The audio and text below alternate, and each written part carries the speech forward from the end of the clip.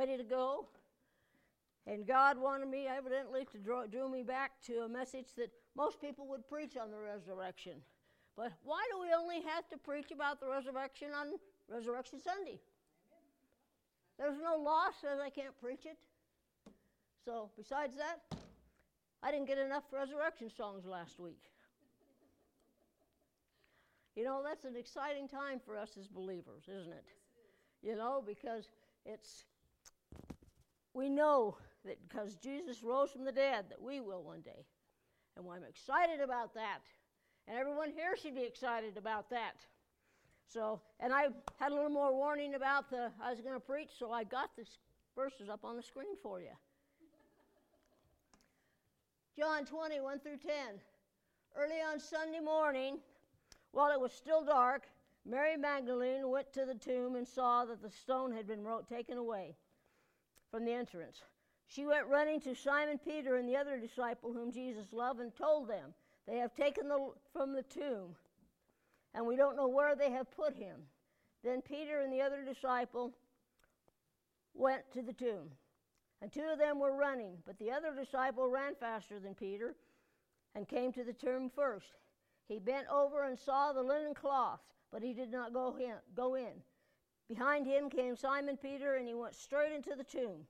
He saw the clothes lying there and the cloth which had been around Jesus' head. It was not lying with a linen cloth, but was rolled up by itself. Then the other disciple, who had reached the tomb first, also went in, and he saw and believed. They still did not understand the scripture which said that he must rise from the dead. Then the disciples went back home. Now the disciples returned home not knowing what to think. And I know that sometimes we criticize the disciples because of their lack of faith and lack of understanding, because those are the ones that was the closest to Jesus. So if anyone should have understood what everything meant, it was them. So they were going home and, wondering what in the world does this mean? Now, I want to put that in today's vernacular. How would you feel if when you went to the graveside of a loved one 3 days later and the dirt was out of the grave, the casket was open, and the body was gone? What would we think? We'd go away shaking our head too. We'd call the cops, and we'd have everybody in the town looking for that body. So that's kind of what was going on in their mind. They were thinking, what in the world could have happened? And I think that some of the stuff that Jesus said probably went through their mind, and when they got into town and started talking with the other disciples, they probably were trying to find out, well, is it this? Is it this? What's going on, And probably a lot of them, even though they didn't understand, they kind of said, oh, you're crazy. Like the Romans and the Pharisees, they thought somebody just came and stole his body. The Pharisees came, and they wanted to desecrate his body or whatever. All kinds of things was probably going through their mind. Now, if our loved one was missing out of their grave, we would think a body snatcher took them. Because in the early turn of the century, people would steal bodies out of graves. So they could operate on them, do autopsies, and not autopsies specifically, that they did it to understand the workings of the body. So, we kind of condemn these body snatchers, but in the same time, because of what they did, the doctors have learned so much. Now we have cadavers, and those are people that donate their bodies to science to be operated or whatever they need to do. So students can practice surgery and all kinds of things. And then after they're done with it and everything, then they return it to the loved ones or cremate it, whatever they want to do. And you can get money for this if you're interested. If you want to turn your body over to science when you die, they used to give you $500. But that was like, what, 30? No, it wasn't either, about 20 years ago, maybe, 25? Yeah. So maybe they give you more money, because I knew this pastor's wife that I know, her mother did that. She got $500, and she signed her body over to science.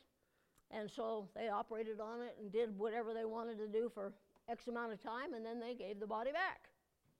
So if you want to make money when you're dead, you can do it. So I can understand the disciples' dismay.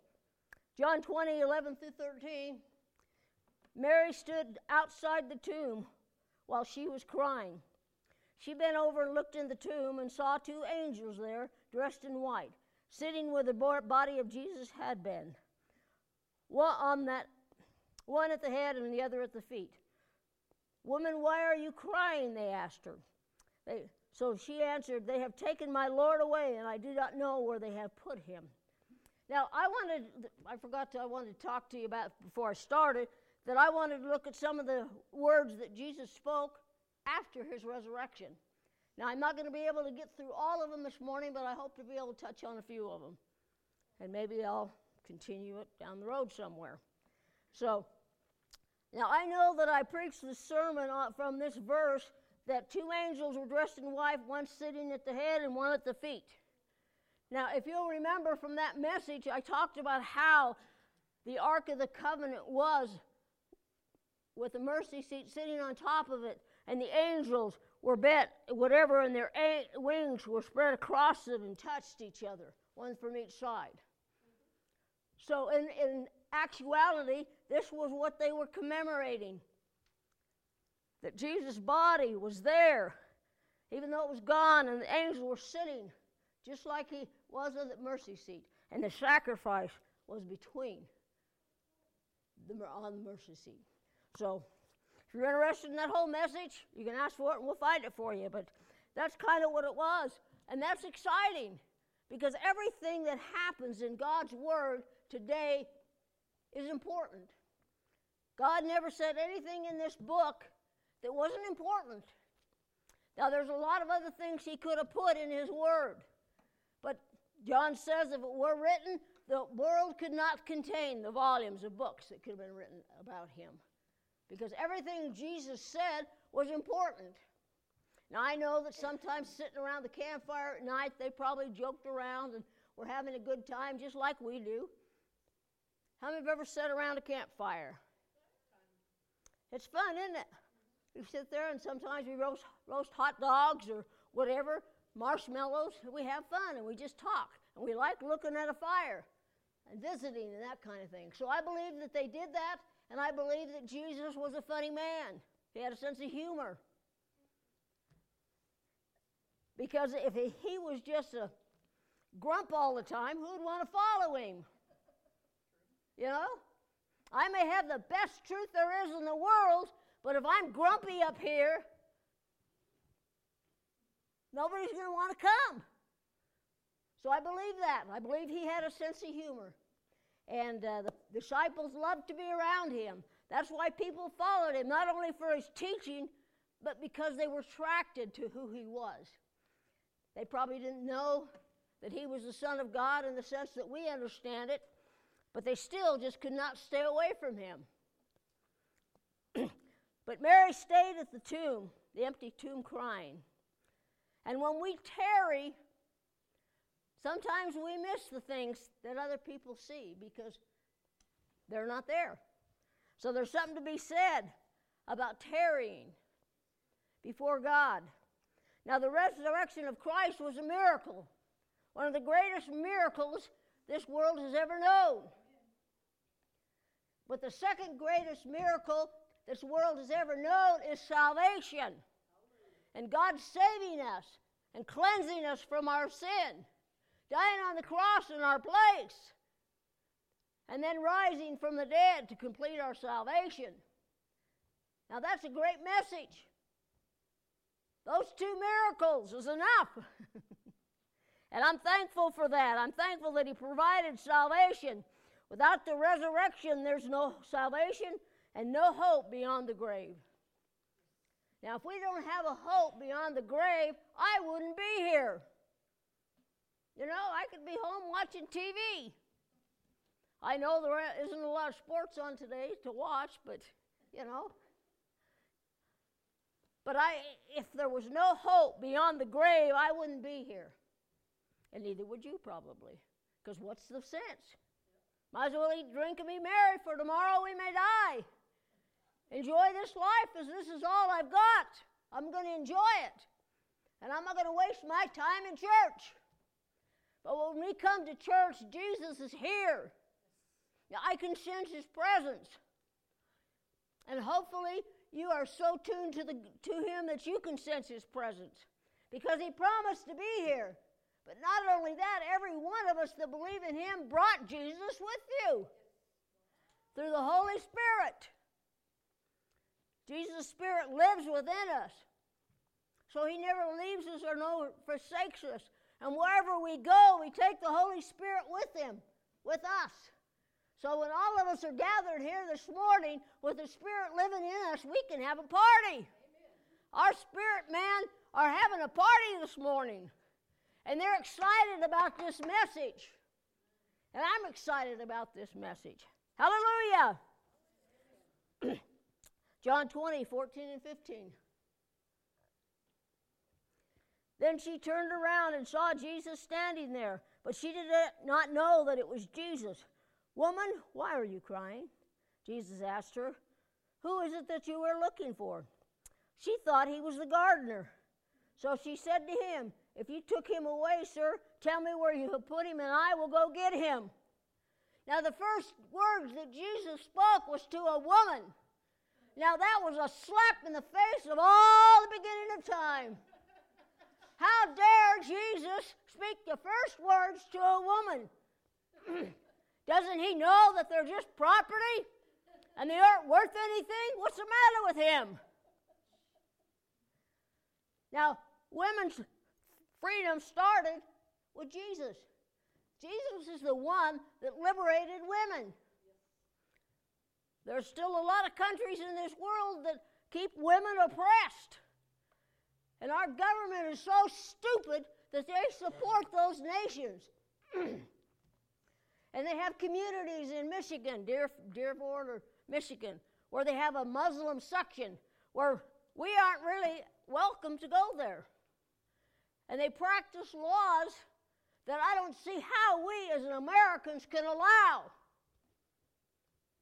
I know we're familiar with circumcision of the male, that's common. But they circumcise females, and it is not a fun thing that the women go through for that. Because they do it because they do not want the women to enjoy having relations with their husbands. That's why they did it, so they can control them more and more and more. And women have no rights in that religion and that society. But Jesus freed us. And he put an exclamation point upon it when his first words were to Mary. And Jesus asked Mary, why are you crying and who are you looking for? Now Mary didn't recognize Jesus.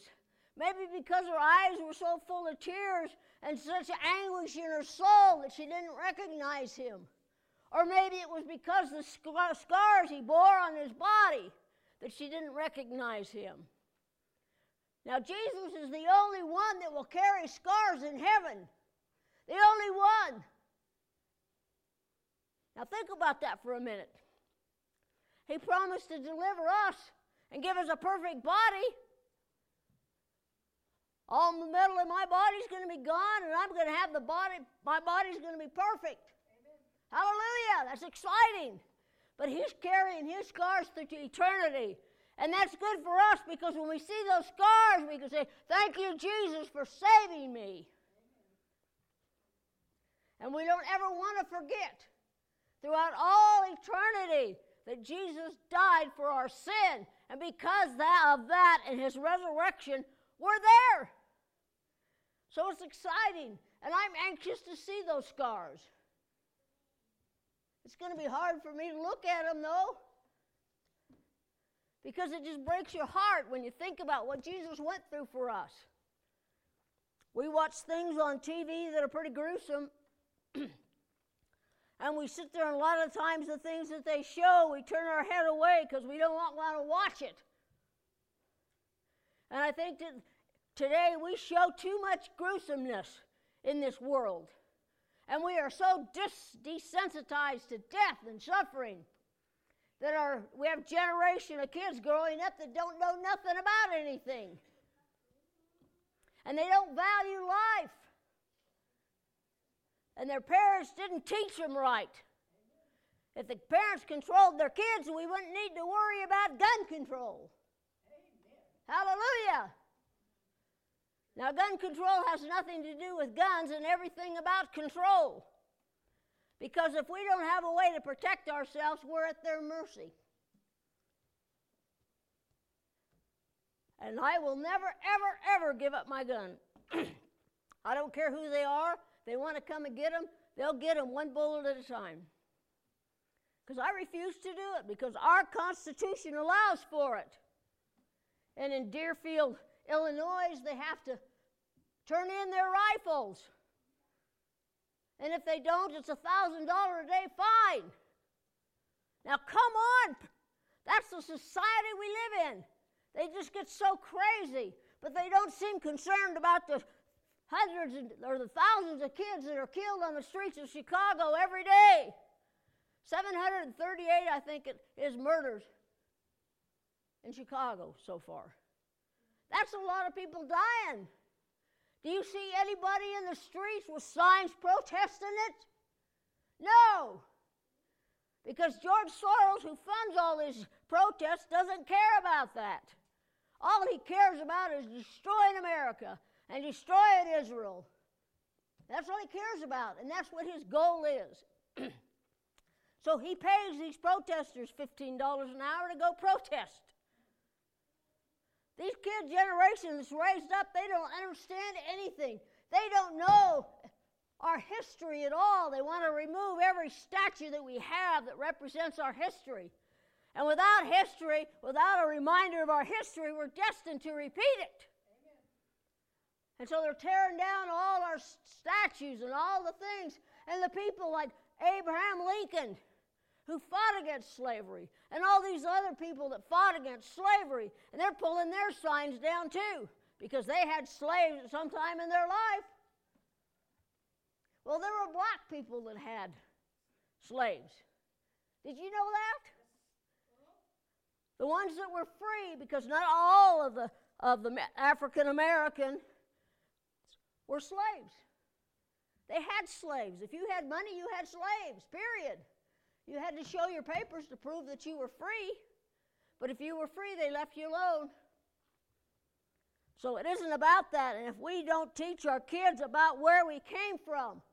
I was watching this week, and they were questioning kids on the street, and they asked them, who won the Civil War?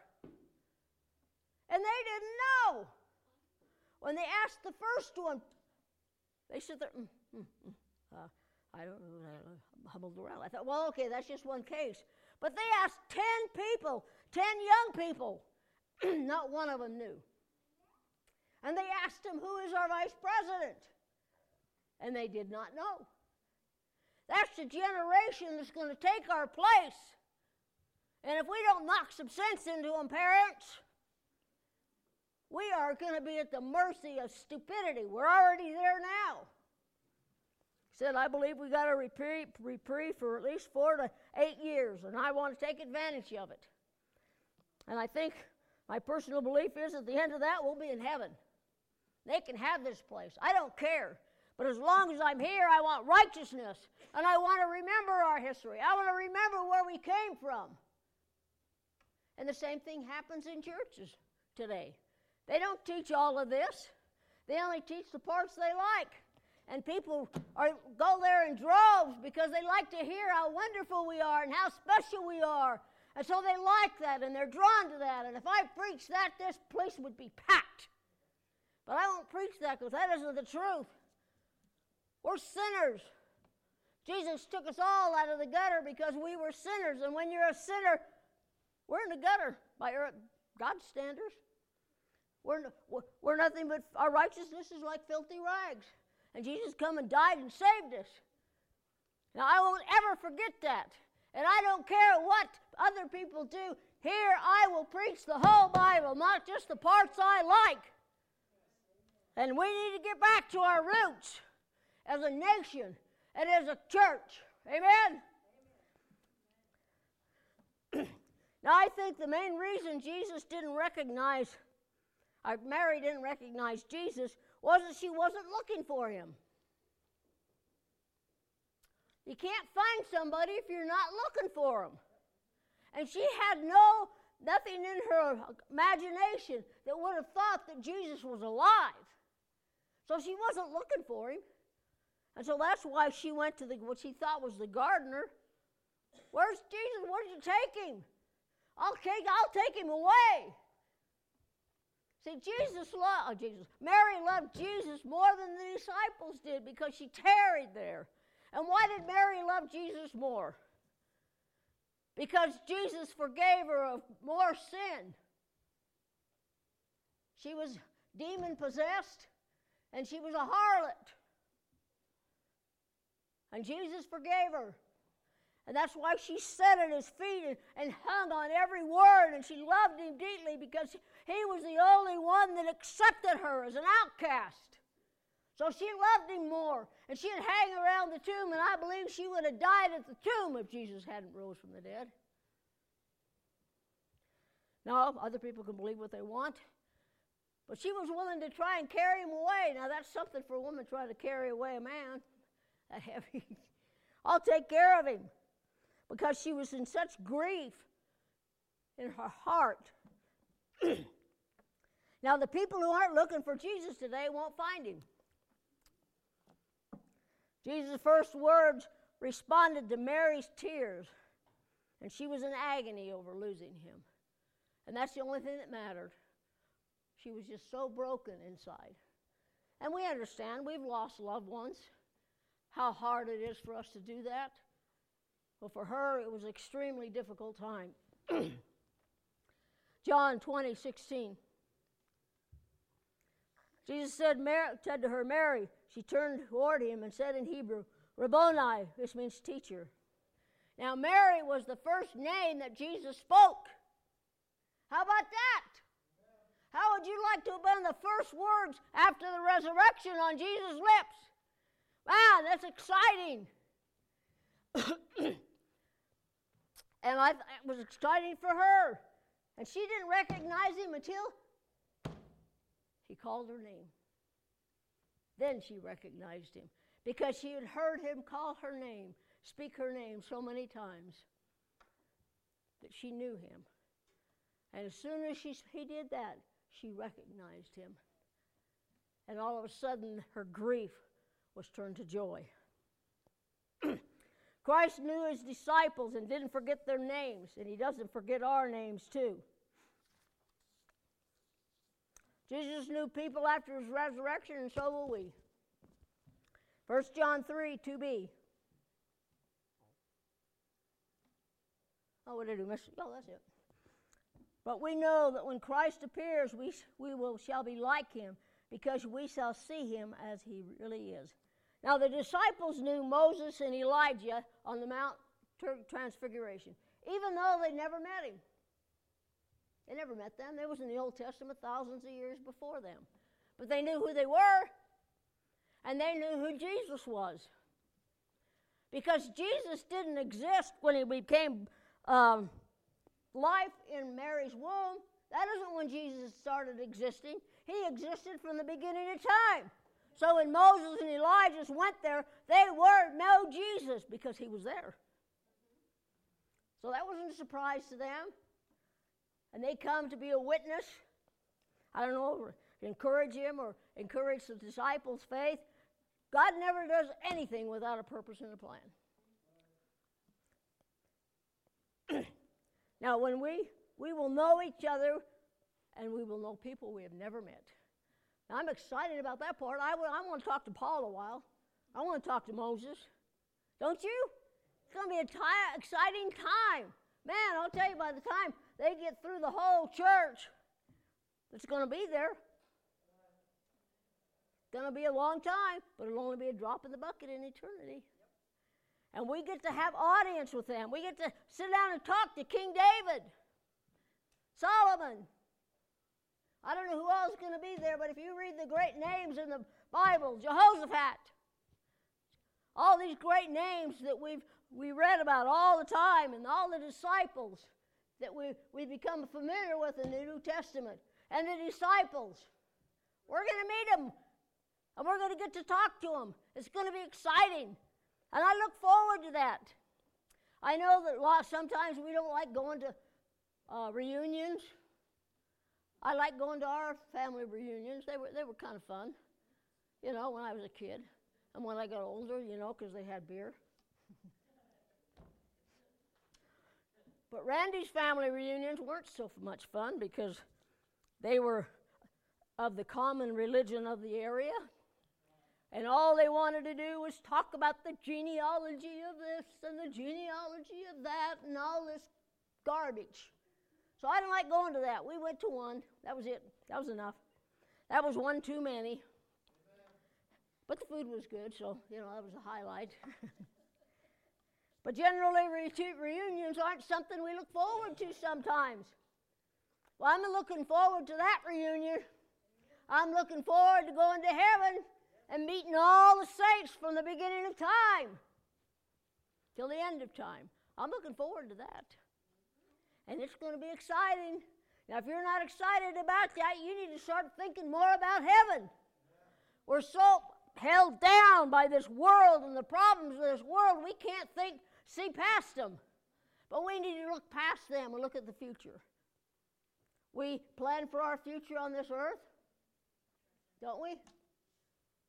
Some of you here have just completed your nurses training and that kind of stuff. So we plan for our future. We plan on what we want to do. And I'm looking forward past that future to the future with Christ. And this body is really screaming out, I want to go home. When you get older, you'll understand that. Now, I'm 70 years old, and I'll tell you, this body feels like it's 150. I wonder what it's like to take a step without pain. I'm going to find out one day. Hallelujah. And I'm going to be like Mary. More given, because my body's going to need more reconstruction than yours will. So, John 20:17. Do not hold on to me, Jesus told her, because I have not yet gone back up to the Father. But go to my brothers and tell them that I am returning to him who is my Father and their Father, my God and their God. Now this verse is confusing because he told Mary not to hang on to him, and yet a few verses later he tells Thomas, put your hands in the nail holes. Touch me and see that it's me. So what was it? Jesus didn't want to be touched by a woman? Had nothing to do with that. He said, he gives us the answer in the other part of the verse. He says, because I have not yet gone back up to the Father. Now, Jesus had to go sprinkle his blood that he shed on the cross on the mercy seat that was in heaven. And Jesus took time before he went to respond to Mary's tears. Now, the most important thing at that time was Jesus getting up there and sprinkling the blood on the mercy seat in heaven. But he took time and had compassion for Mary. And he responded. Now, I know some of you are sitting there thinking that I'm preaching heresy here, but I got proof. I got verses. Now, remember, the Ark of the Covenant Moses made was exactly like the one in heaven. Exodus 25:40. Make this tabernacle and all its furniture exactly like the pattern I will show you. He didn't say, after the measurements I give you. He said, after the pattern I will show you. And Hebrews 8:5 says, they serve at the sanctuary. This is a copy and a shadow of what is in heaven. This is why Moses was warned when he was about to build the tabernacle. See to it that you make everything according to the pattern shown to you on the mountain. Moses got to look into heaven. long enough to get the measurements in his mind on how that ark needed to be framed and formed and built. And it had to be exactly the same. And everything that was in the tabernacle had a purpose. And it was like a pattern that was in heaven. Now that tabernacle, all the furnishings, wasn't just there because the thing was empty. There was a purpose for everything that was there. And God wanted it to be the same.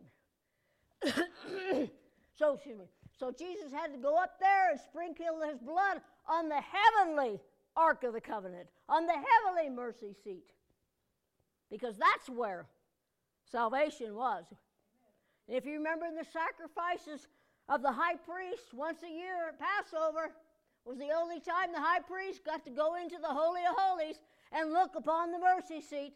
And he would go in there with blood and he would sprinkle it on the mercy seat. So the nation of Israel could be forgiven of their sins for another year. And he had to do the same thing for us because it was a type and a shadow of what he was doing. That's why we need to read it all. Otherwise, we miss so much. And I don't want to miss anything. Man, I'll tell you, there's some great things in this Bible. And there's some great things even in the scriptures that we skip over. I skip over the genealogies a lot because they're not important to me. I know a lot of people are into genealogies and they want to know where they came from. I don't care. It isn't important to me.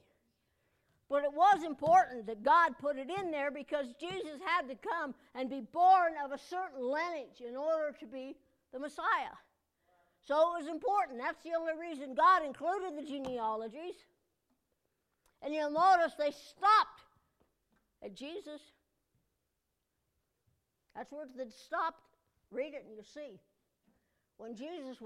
When Ruth begat this and begat that, and then Mary and Joseph, and both of them came from a Jewish line or from the tribe of Judah. They had to, both of them.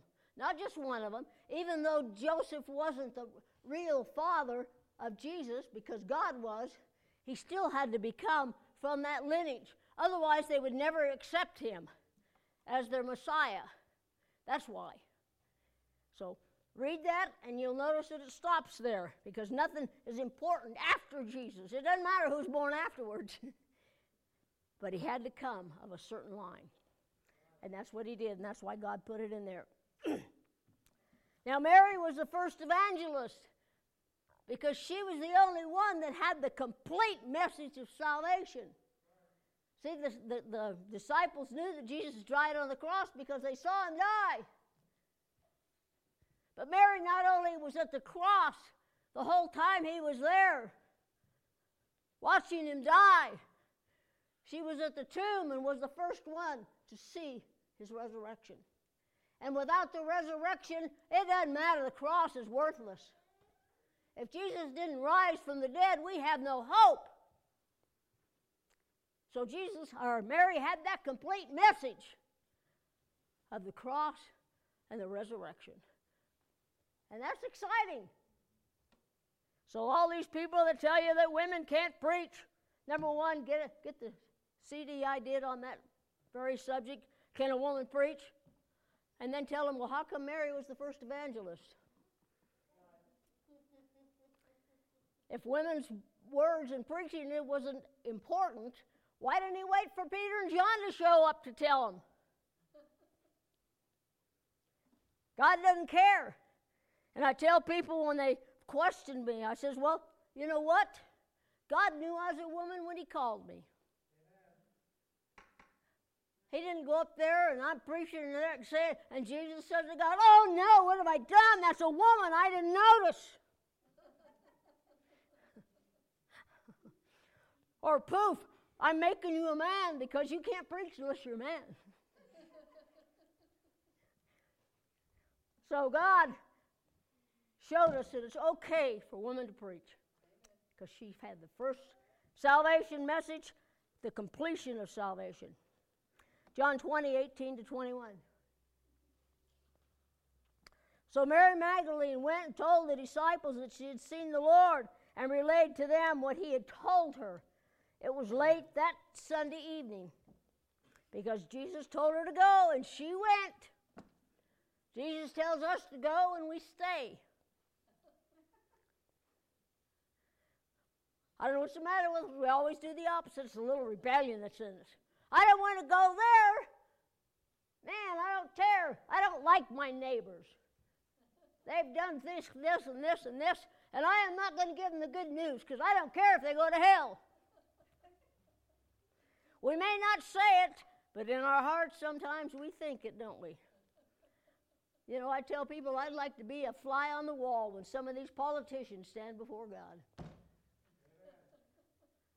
The ones that have removed prayer out of school, and the ones that are fighting under God in our flag, when we talk our loyalty to our flag, one nation under God, indivisible with liberty and justice for all.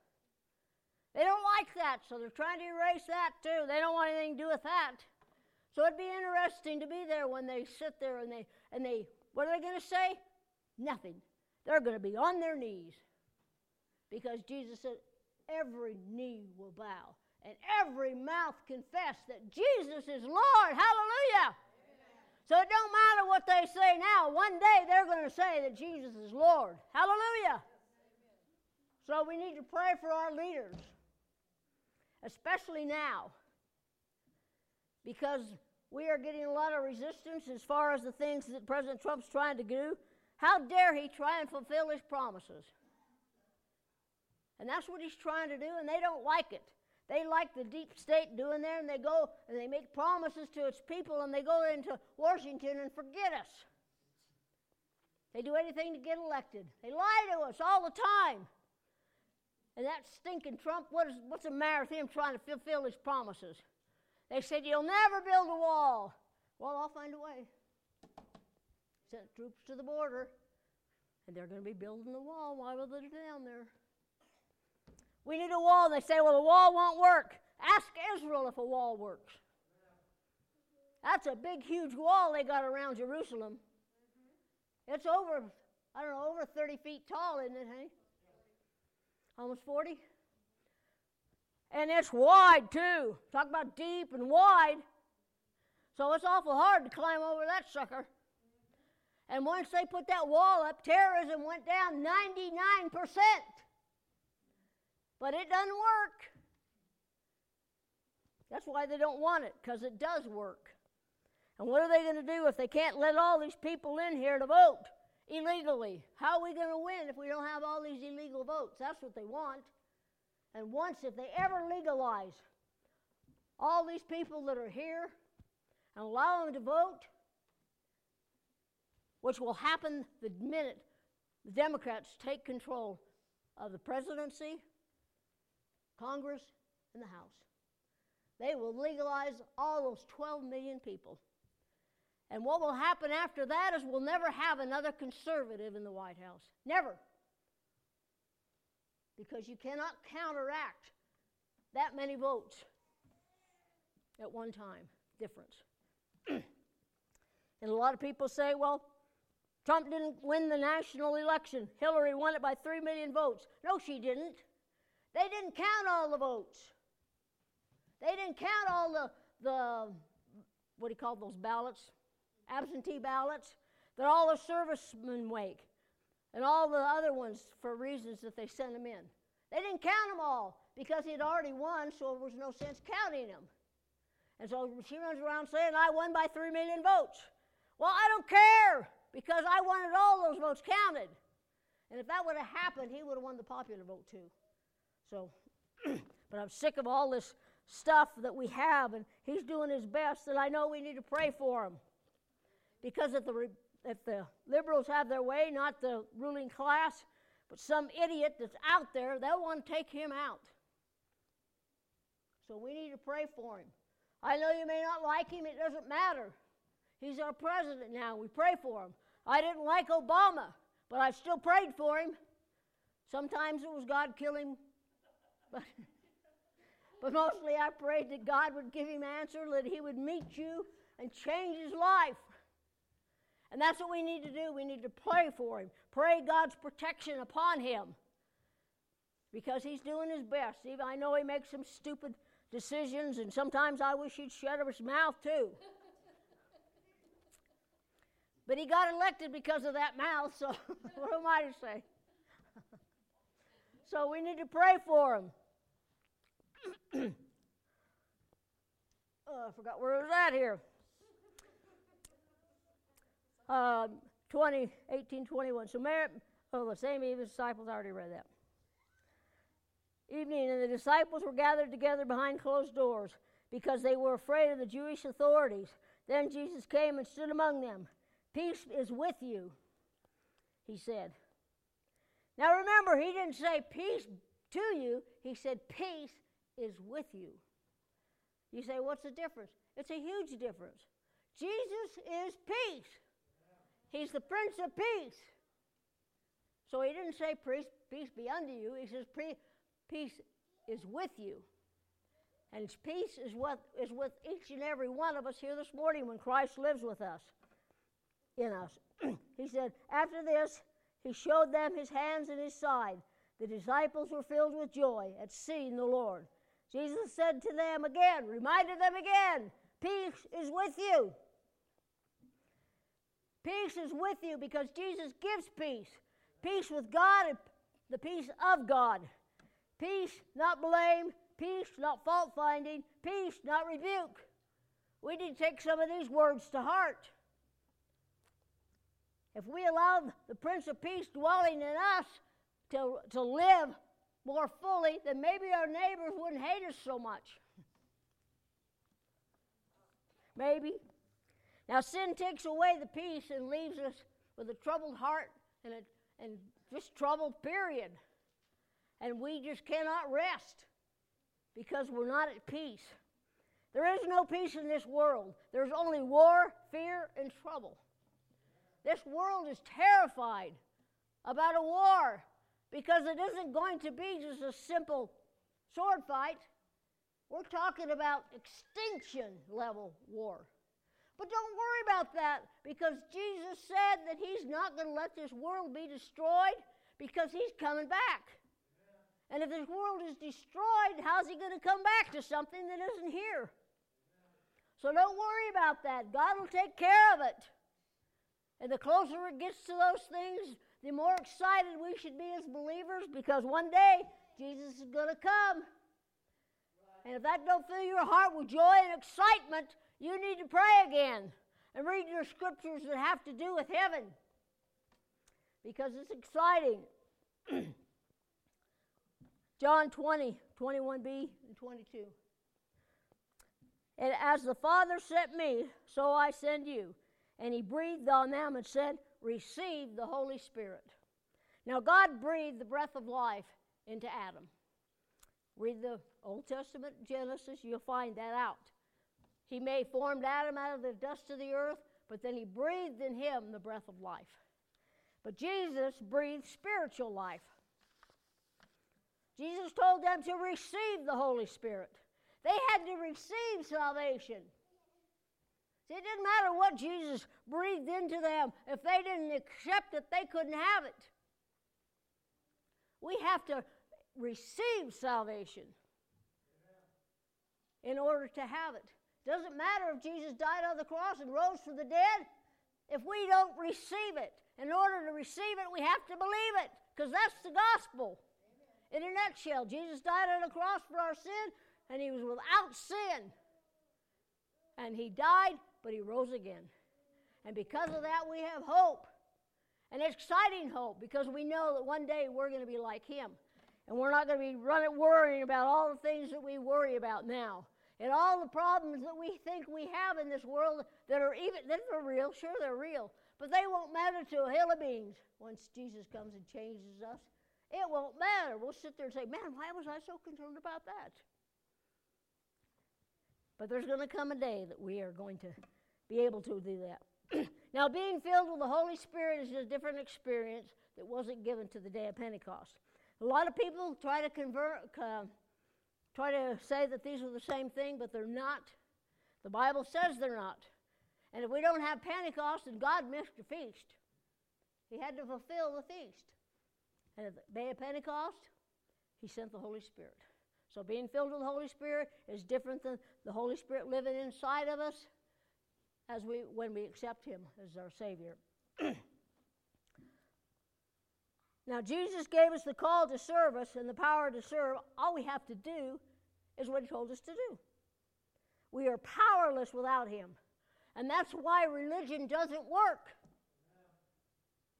You can't live a religion. I don't care what religion it is. Pick one. Pick any of them. It doesn't matter. You cannot live it. I can't live a religion. That's why Jesus died on the cross, so we can have a relationship with Him. I can live a relationship. I live as a married woman because I'm married.